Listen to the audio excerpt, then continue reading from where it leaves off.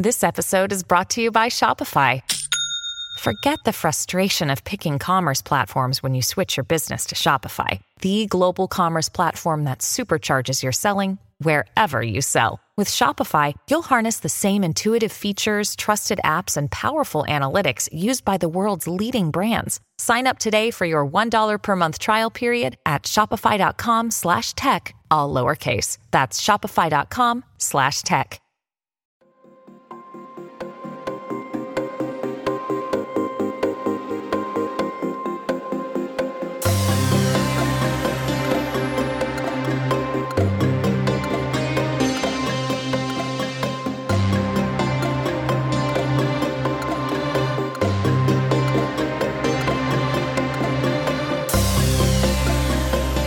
University of Pennsylvania President Magill resigns, Musk reinstates Jones, and the FISA fight comes with some object lessons. This is Monica Perez. It's December 11th, 2023, and this is today's news roundup. So let's start with a few stories that stem from some of the stuff we talked about last week. One is Meta. So you might remember if you heard the last news roundup I did last week, where I said, normally I always look for whatever is the hidden meaning in the propaganda. I mean, I just never take stories at face value. But last week, the story was that the New Mexico Attorney General was suing Meta because they had done a sting operation where they set up these fake kid accounts and Facebook drove sexual predators towards those accounts. And so there's an expose, and I thought, normally I think this stuff has some deeper meaning, but I do know that the pedophilia stuff seems to be big and real. So I thought, well, I'll just give the story the benefit of the doubt. When I went back, I guess it was Friday, the day after I did that, that story was in the print paper on Friday, I think. And then one right next to it on the same page, because it was about Meta, I kid you not, the heading was Meta starts fully encrypting messages on Facebook and Messenger app. So they're doing some privacy stuff. That's great. Oh, what is this? The subtitle: critics have warned such a privacy enhancement could aid child predators and other criminals. Meta has said it is working to address concerns. So I don't know if they're going to use the privacy thing as a shield for the sex predators, if that really is like the dominant cultural trend coming towards us, or if they're going to use the child sex predator stuff to curtail their privacy efforts. Or they could do both. Or what I think is probably most likely is the privacy stuff isn't actually real. They can probably break through it at any time that they want to anyway, but they'll still facilitate or somehow not prevent child sex predator stuff. So anyway, they said that they're going to start end-to-end encryption on Facebook and Messenger, I think like ASAP. It says government officials have warned that it could hide illegal activity by child predators and other criminals. They said direct messages on Instagram will be end-to-end encrypted at some later date, but it's definitely coming. They have said, but government officials say that these privacy measures have sometimes even been used to block court-approved access to potentially illicit communications. So they're overly protective. I'm sure that's not where this thing will shake out. But what's interesting to me is it talks about, this is the classic thing, is anything that is going to encroach on your rights. There are a few things that always go to security. So they want to take away your privacy. They want to take away your rights. They want to censor what you hear. And also they justify war this way. It's always for security, for fiscal security. For if you're on the left, you care about fiscal security. So they're like, oh, we need to help the impoverished. And then the other, kind of everybody is concerned about physical security. So they're just saying we need to constantly surveil so that your kids are safe. For the children, for the children. So that's what's going on here. I did not know that was in the offing, but I figured anything that I take at face value, there is another shoe to drop. There's another meta story, since we're on the subject. It's a lawsuit from Spanish media over advertising practices. The Asociación de Medios de Información seeks, that was probably a little French. I don't speak Spanish, seeks more than around $600 million from Meta because they say they did not adhere to EU restrictions on privacy, on data use, where you have to get people's consent for using their data to curtail or curate their advertising. Meta, I think, has not commented, but what's funny is that it happens to be good advertising for a new product that they are offering. They are going to offer people in the EU, they can either continue to use the free platform with ads, which may or may not involve data mining, or you can pay a monthly subscription with no ads. And then subscribers won't see ads and Meta won't process their information for personalized advertising.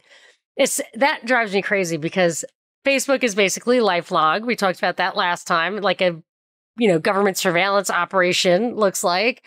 And they get you to pay for it, which I think is funny. So anyway, that's what they're doing. Another little update from a story that we started last week. This is FISA, the FISA update, the Foreign Intelligence Surveillance Act. Here's a new headline on that. The U.S. government's most powerful spying tool is fighting for its life. A surveillance program known as Section 702 is expiring soon, and Congress is divided over how and whether to renew it. So one thing that this article said is there might put a little temporary bridge measure in the Defense Authorization Act, which I believe is renewed every December 31st. So what it does, Section 702, I think it was the subject of all that rubber stamping to blanket surveil any foreign entities. And one thing that I forgot to mention last week is I believe Judge Napolitano said this on Fox. So it's a pretty mainstream theory, if not fact, that what we do is with the Five Eyes, with the echelon countries, the other English speaking countries, England, Australia, Canada, maybe New Zealand, that they all have these same acts and we spy on each other. And then there's really no limits in trading that information later. So that's another little quirk because they're like, oh, you can't take domestic information. But they do catch a lot of domestic information in this net. And that's what aggravates people. One thing I was thinking, but it's really doesn't, I don't like this thought. They're arguing that you have to constantly surveil every single communication among every single person because 9/11. And I'm saying, if I recall correctly, the official narrative about 9/11 was that it was information exchange between departments. And here's the problem with that. That was probably in itself just an exploiting the narrative for policies they wanted, which is to allow interagency communication up and down, from states to federal, which a lot of that stuff is against the 1974 Privacy Act. And I'm happy with that. I do not want this kind of information sharing. But anyway, they're obviously using this as an excuse for all surveillance everywhere. It's kind of, old stories, but the reason I thought it was kind of interesting, especially today, is that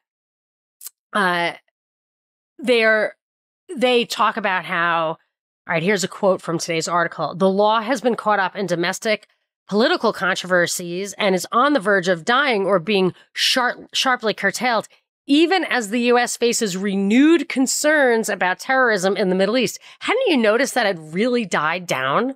I was seeing that happen. Anyway, so that it will probably die down again after this thing is renewed. But there were a couple of cautionary tales I wanted to share with you that came up since my last show. And one of them is somebody I know is working for a company who's under investigation. And the company's just under for like some business thing. And what they did, I think it was all the employees, I think it was all of them, had to hand in their phones and got back a list of the different, of like the people who've been texted or emailed on the phone. And it said, like, the government said you can take off that list anybody who is just personal. But the other stuff we're going to read because it has to do with this investigation. And I thought, like, I never thought of it like in that like concrete terms, like a clear and present danger. So, I mean, if you talk on the phone, I don't think those phone calls are subject to scrutiny at this time in this way, but it's just a kind of lesson. Maybe if there's something that you never want anybody to read. Now, they did exempt the personal stuff, so maybe they stick to that. But I think if there's something you never want anyone to read, don't write it down.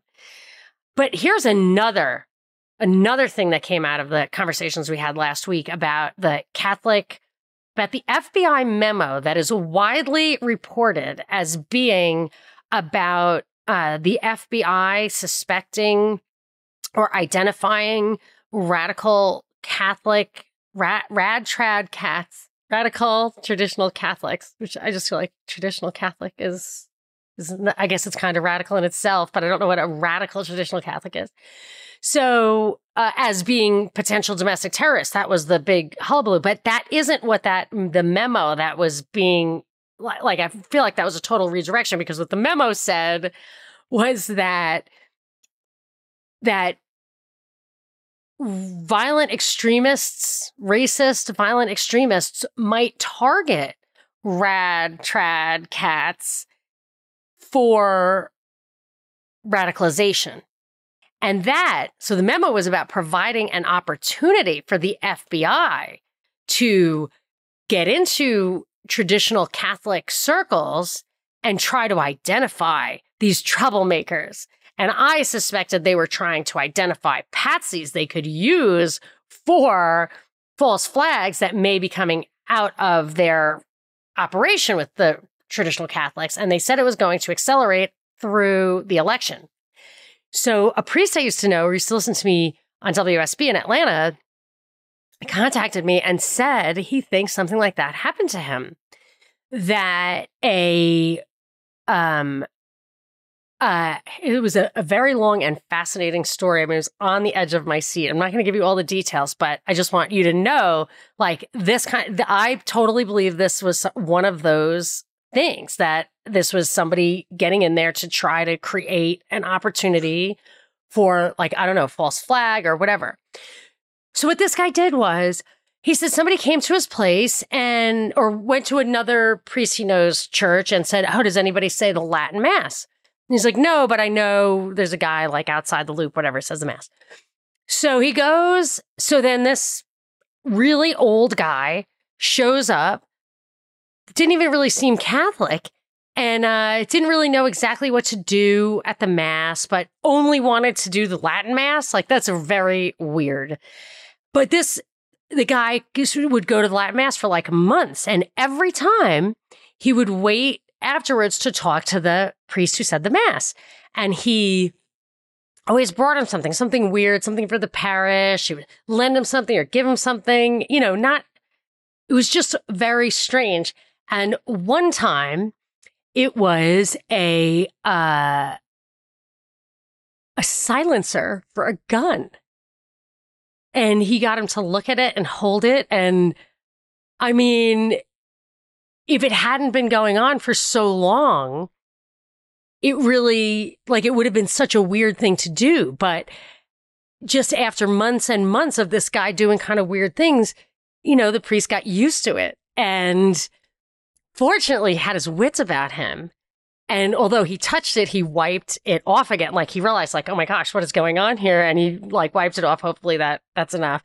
But the story is so telling, because what it talks about is, what it reveals is that these things are long-term plans, and they have that psychological element that is basically line one of, is it Ivan Ilyich is it Dostoevsky or Tolstoy? I don't remember. But it starts out with, man is a creature who can get used to anything, and that may be the very best way to define him. And it means stuff like the gulag, but it also applies to like this weird behavior. So you would never let a perfect stranger just like hand you a gun and hold this, but like getting used to that behavior just like did a bunch of weird things. Anyway, after that incident, the guy who was coming to every single Latin mass disappeared.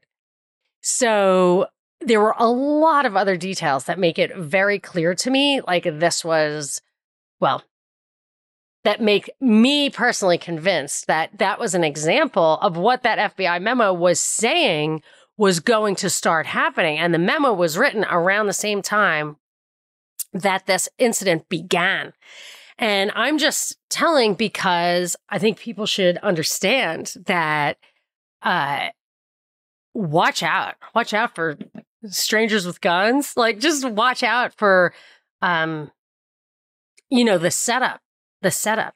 So that actually goes to, now that's like obviously like a setup situation that you want to avoid, but to avoid, like when you have to take it to the next level and avoid what we talked about, like in about the university professors, to avoid going to rallies, to avoid protests. I have mixed feelings about that because I don't want people to feel chilled in standing up for what's right. But I have a lot to say about that, especially in light of the fact that one of those three university presidents that we talked about last week has since resigned. And I want to get into that story. First, a little quick hit on Elon Musk reinstating Alex Jones to Twitter, or is it X? Do I have to call it? It's the dogs, really. I hate, like, I'm in this, only in this way am I conservative, is that I like to conserve the past. I like to go back.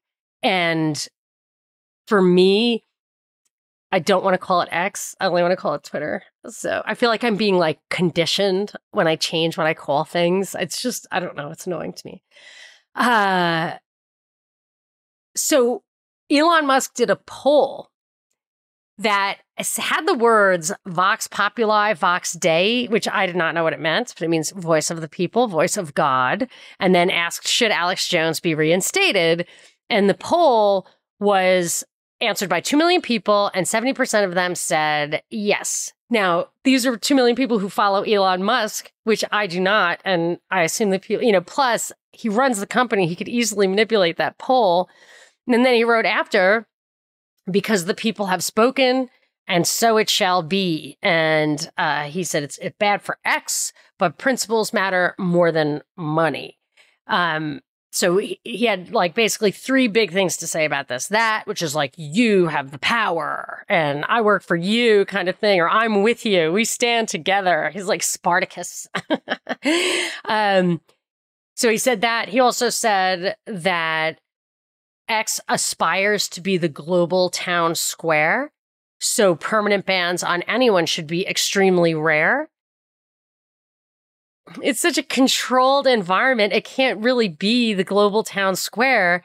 And that should be the front of the government offices. Like all of our assemblies should be in person on the steps of, we have the right to assemble, to petition. We should all be right there interacting with each other in genuine space. Because actually a ban like that, at least people go to where Alex Jones is. And I personally think those bans for the really big guys make them more money.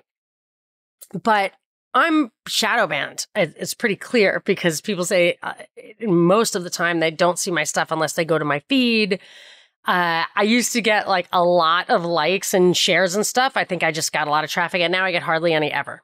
I have 19,000 followers, but I get like nothing, which is fine. I'm not complaining. I don't care. I enjoy the people who do interact with me directly. I actually prefer that anyway. But I'm just saying it's not going to be the global town square because we don't really have a voice. You know what I'm saying? He is the voice of God in that scenario, and I am not one of the people.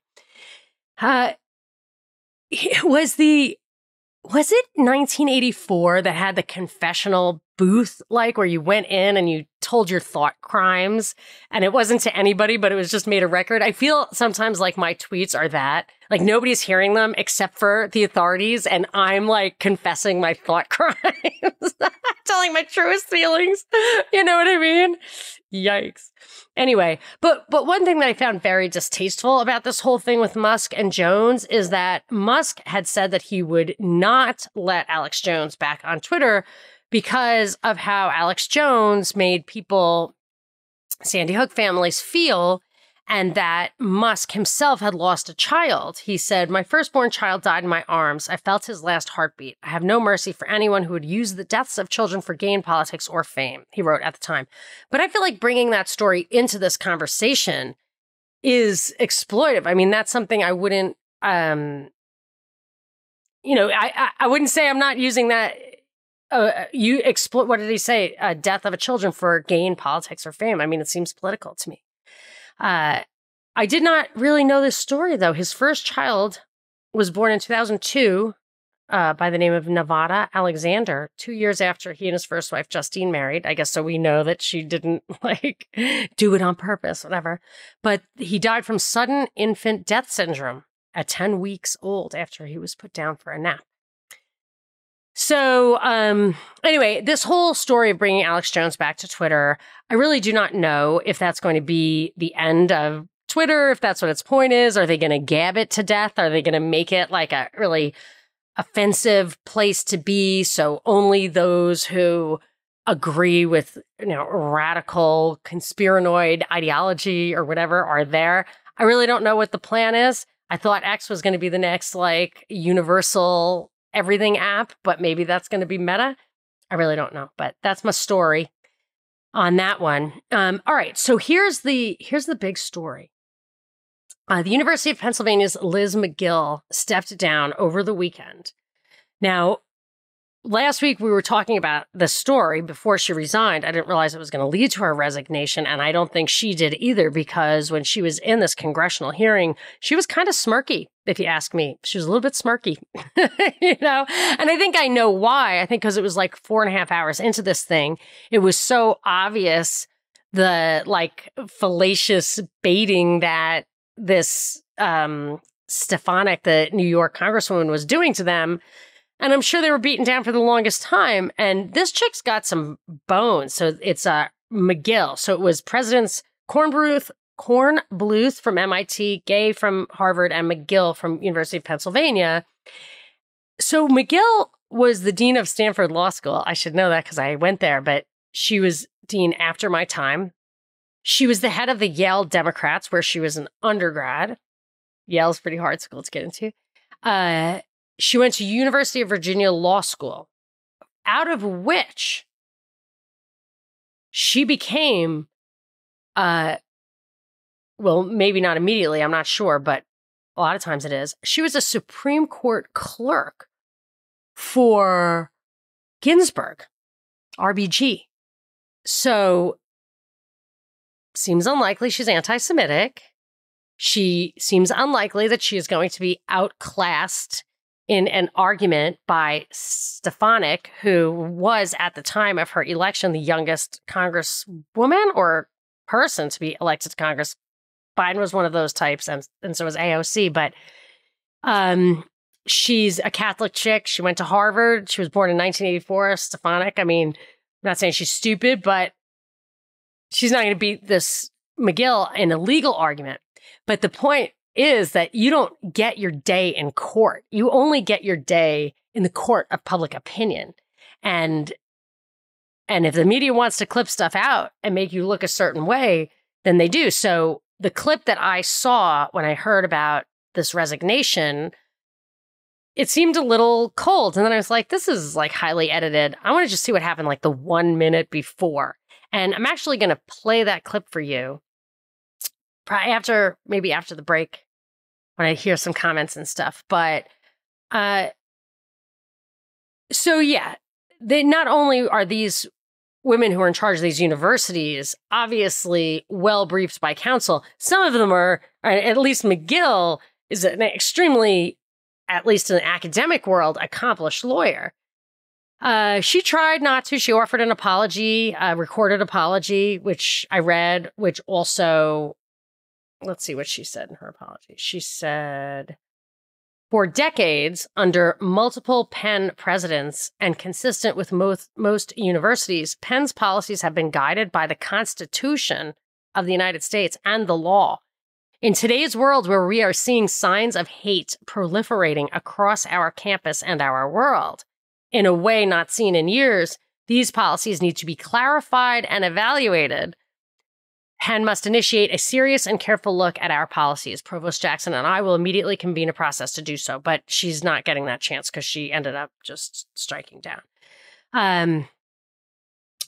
So, and by the way, Congress is basically promising to harass the other two presidents basically to death until they resign as well. Now, maybe they don't feel like they have to resign because they have the shield of intersectionality. Kornbluth is a Jewish woman and Gay is a black woman.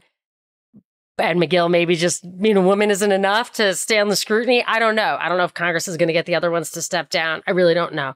But this definitely, there's a lot of factors here that I find interesting. One is that the basket is filling up, as it were. So there's the basket of deplorables, which is on the right, and the basket of irrationals, I call it, on the left, because it's not always ideologically consistent. But the Wall Street Journal had an opinion about this, which was kind of confusing to me, but it was establishing the basket. It said, these schools may attempt to mollify the fury by adding Jews to the classes deemed oppressed. So I guess Jews are not a protected minority. That may make anti-Semitism less tolerated on campus, but it won't change the deeper rot of anti-American, anti-Western instruction that dominates so many campuses. Now, what the basket is that they're equating is if you do not support Israel in the current conflict, you are anti-American, anti-Western. You're on the side of DEI, diversity, equity, and inclusion. Not just those words, but the programs that those words represent. And what they describe as policies that use race, gender, and sexuality as political weapons to enforce intellectual conformity, dictate tenure decisions, and punish dissenters. It goes on to say the boards must appoint presidents who will stand up to the DEI censors and require intellectual diversity among the faculty by by narrowing the intellectual diversity. Donors need to continue to boycott, et cetera, et cetera. But the funny thing is that Magill was hit by both sides. She was widely criticized for allowing, for not supporting people who attended, faculty, staff, whatever, maybe even students who attended this Palestinian literary arts festival that was held on the campus of UPenn in September. And in the Wall Street Journal's words, it featured speakers whose past statements about Israel had drawn accusations of anti-Semitism. I think they're talking about Roger Waters from Pink Floyd. So she was criticized for letting the Palestinian Art Festival continue, even though Roger Waters was there. And then then people who went, I guess, were criticized. And then she, again, was criticized for not defending the people who went from criticism. I mean, so obviously there's absolutely no way to win these arguments, but I'm not super sympathetic because they die by the sword, these people. They set up these moving targets, these subjective rules, these picking favorites kind of thing. And from that point, you just have to, you live by the sword, you die by the sword. So I think it's 2:30, half past, whatever. And so let's take a break. Let's get some comments. I'll finish the story. I'll play the clip, which is worth hearing because, it gets distorted. You have to hear the whole entire clip. Okay. So I have some comments. Let's hit it, my people. All right. So I actually ask people, if you're listening now, that's great. If you're listening in audio, then you're listening in the future. But if you're here on YouTube, if you come to YouTube at 2 o'clock, I'm going to try to do Mondays and Thursdays at 2 o'clock. You can give me a comment, put a little asterisk before your statement. Stella says, okay. Hi, John. Oh my gosh, I have an international credit from Australia to the UK. Wow. Stella wants to know if she can pay monthly subscription to Life and eradicate all advertising. I don't know. When you step off the grid, which you have, I think you probably did. That's the life without advertising. Oh, Runaway Slav says he found me through the History Homos and I should keep up the good work. Thank you so much. Those guys are world-class comedians, in my opinion. Okay, let's see. Yes, the dog. I'm sorry. I had to step away from the dog. Okay, Nate says Elon mentioned that old Twitter had banned him for confronting Oliver Darcy. Great spaces by Alex, Elon, and Mario. Well, let's see. Yes, Twitter is the ultimate diary. And sometimes so now that I see that you guys are putting the asterisk up, I can pull it up in real time while I'm doing the story. So we'll try that next time. So I actually sometimes just put up all headlines that I'm thinking about doing for the next day's show. It's like my, notes for the show. But yeah, it's there for everyone to see. Harvard President Gay is being looked at for plagiarism now. Yikes. I did not know that. Anyway, so let's finish this story about the presidents. So one thing, all right, so another one of the presidents, Gay is Harvard, Kornbluth is MIT, and Magill was University of Pennsylvania. So apparently Kornbluth at MIT had invited a scientist to talk about climate change. He was a Chicago scientist by the name of Dorian Abbott. He had some comments about affirmative action that aren't, I didn't research every word this person said, but seemed like it was within the realm of normal thought, and certainly not as aggressive as Thomas Sowell's exposés of affirmative action. But Thomas Sowell's black, so he probably would not be canceled for that. But they disinvited this person from speaking about climate because of views on affirmative action. And this is very important. And of course, this is the point. The whole point of it all is self-censorship. And the journal says many students are engaging in self-censorship to avoid being punished for views considered problematic on campus. A recent survey says that 61% of students said they often felt intimidating in sharing beliefs different from their professors in class. That's interesting that 61% of the students have beliefs different from those professors in class. That's very interesting. They're not fully indoctrinated until they get to college. 46% of undergrads said they thought it was appropriate to shout down or disrupt a speaker on their campus. Okay. So here's my view. I was thinking about it. I was like, what do I think I would do if I were in their position? And I thought, why do you need protests on campus at all? Why don't you have a formal process where you can petition, maybe even get something on the ballot? And then I thought, but why do they even, that's fine. I'm fine with that. But why, what are you protesting? What are you protesting? Are you protesting bad teaching? Because these schools are private universities that you can pay, that you can go to, that you don't have to go to, that have competition. Even the Ivy Leagues have competition. There's more Ivy League schools than there are, hardware store chains. So you can definitely go to another school if you're worried about the teaching quality, but it's really the politics that they want to hash out in public. But why even have politics in the schools? Maybe I'm just saying what everybody already knows, but it's not an inherent part of being educated. And that's, of course, obviously people are saying kids are just getting indoctrinated at schools, but it's causing these problems and nobody's even identifying that it's causing conflict. And of course, they want it to cause conflict because they've got anti-Islamic sentiment on one side, anti-Semitic sentiment on the other, and media, academia, and politics are all pushing this stuff up to the front of the, of the news cycle. So I thought it was interesting as I looked into I was trying to find what are the like classical purposes and styles of education. I was trying to look like, do they teach even, so I was going to say like, there shouldn't be politics there, but of course art is inherently political or can be, except for just the skills of drawing and stuff. So should they not have art? And I thought, classically speaking, do they have art in college? So here's from Wiki, for what it's worth. From the time of Plato through the Middle Ages, the quadrivium was a grouping of 4 subjects or arts: arithmetic, geometry, music, and astronomy, that formed a second curricular stage following preparatory work in the trivium, which I'm a big fan of, consisting of grammar, which is like rote knowledge, logic, which is how to think. Both of those things are actually taught. That's what STEM is. But the third thing is rhetoric, which is like the high school stuff. It's about how to influence people and how to be influenced. They've cut that out of public schools. They don't want you to be able to recognize being propagandized or being able to influence people.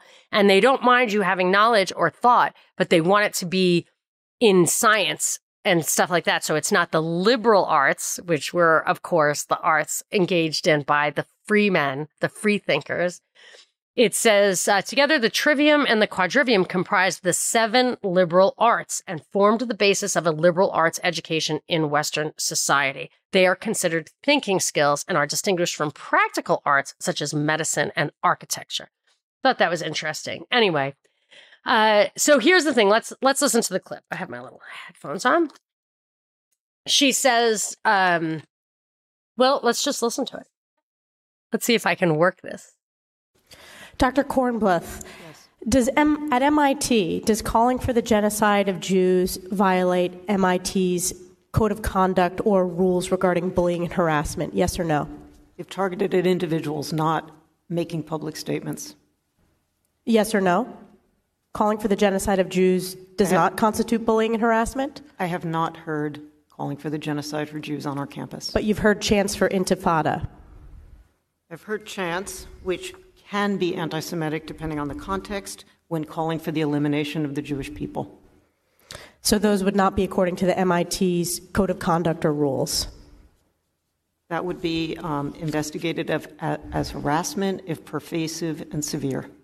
Ms. Magill, at Penn, does calling for the genocide of Jews violate Penn's rules or code of conduct? Yes or no? If the speech turns into conduct, it can be harassment, yes. I am asking specifically calling for the genocide of Jews. Does that constitute bullying or harassment? If it is directed and severe or pervasive, it is harassment. So the answer is yes. It is a context-dependent decision, Congresswoman. It's a context-dependent decision. That's your testimony today. Calling for the genocide of Jews is depending upon the context. That is not bullying or harassment. This is the easiest question to answer yes, Ms. Magill. So is your testimony that you will not answer yes? If the yes or no? If the speech becomes conduct, it can be harassment, yes. Conduct meaning committing the act of genocide? The speech is not harassment? This is unacceptable, Ms. Magill. I'm going to give you one more opportunity for the world to see your answer. Does calling for the genocide of Jews violate Penn's code of conduct when it comes to bullying and harassment? Yes or no? It can be harassment. The answer is yes. And Dr. Gay, at Harvard, does calling for the genocide of Jews violate Harvard's rules of bullying and harassment? Yes or no? It can be, depending on the context. What's the context? Targeted as an individual, targeted at an individual. It's targeted at Jewish students, Jewish individuals. Do you understand your testimony is dehumanizing them? Do you understand that dehumanization is part of anti-Semitism? I will ask you one more time. Does calling for the genocide of Jews violate Harvard's rules of bullying and harassment? Yes or no? Anti-Semitic rhetoric. And is it anti-Semitic rhetoric? Anti-Semitic rhetoric, when it crosses into conduct that amounts to bullying, harassment, intimidation, that is actionable conduct, and we do take action. So the answer is yes, that calling for the genocide of Jews violates Harvard Code of Conduct, correct? Again, it depends on the context. It does not depend on the context. The answer is yes, and this is why you should resign. These are unacceptable answers across the board.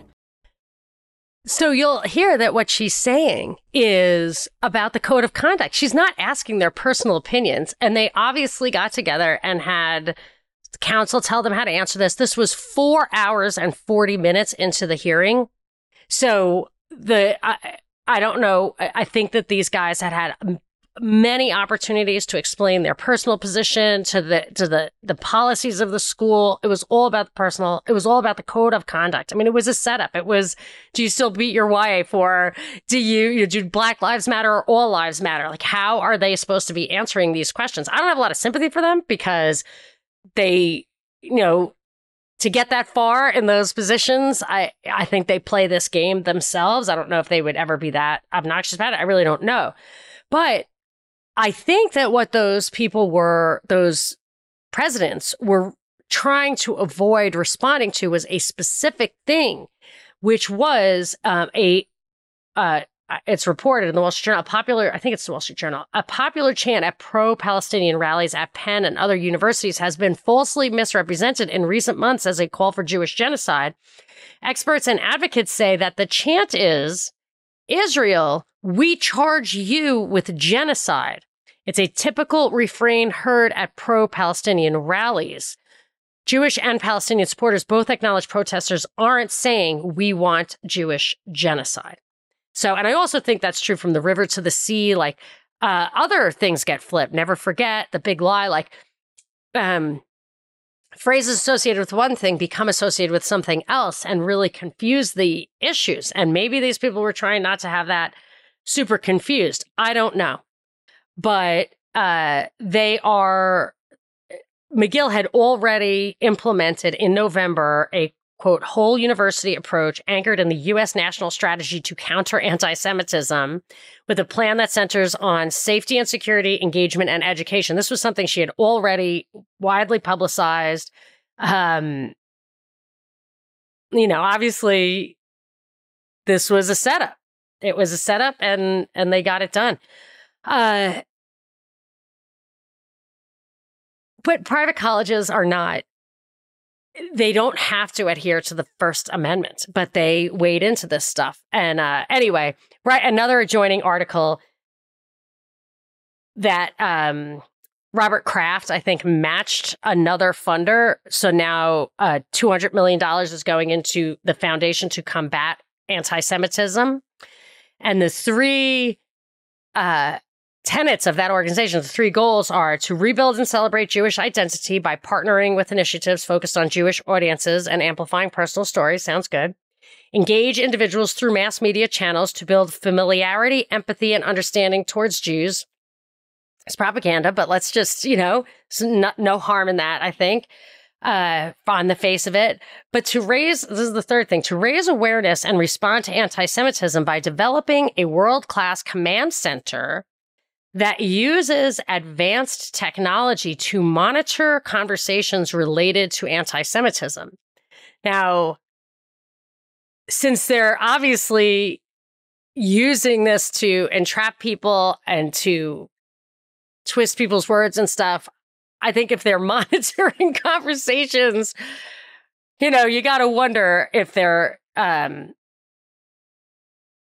going to color outside the lines there. I don't know.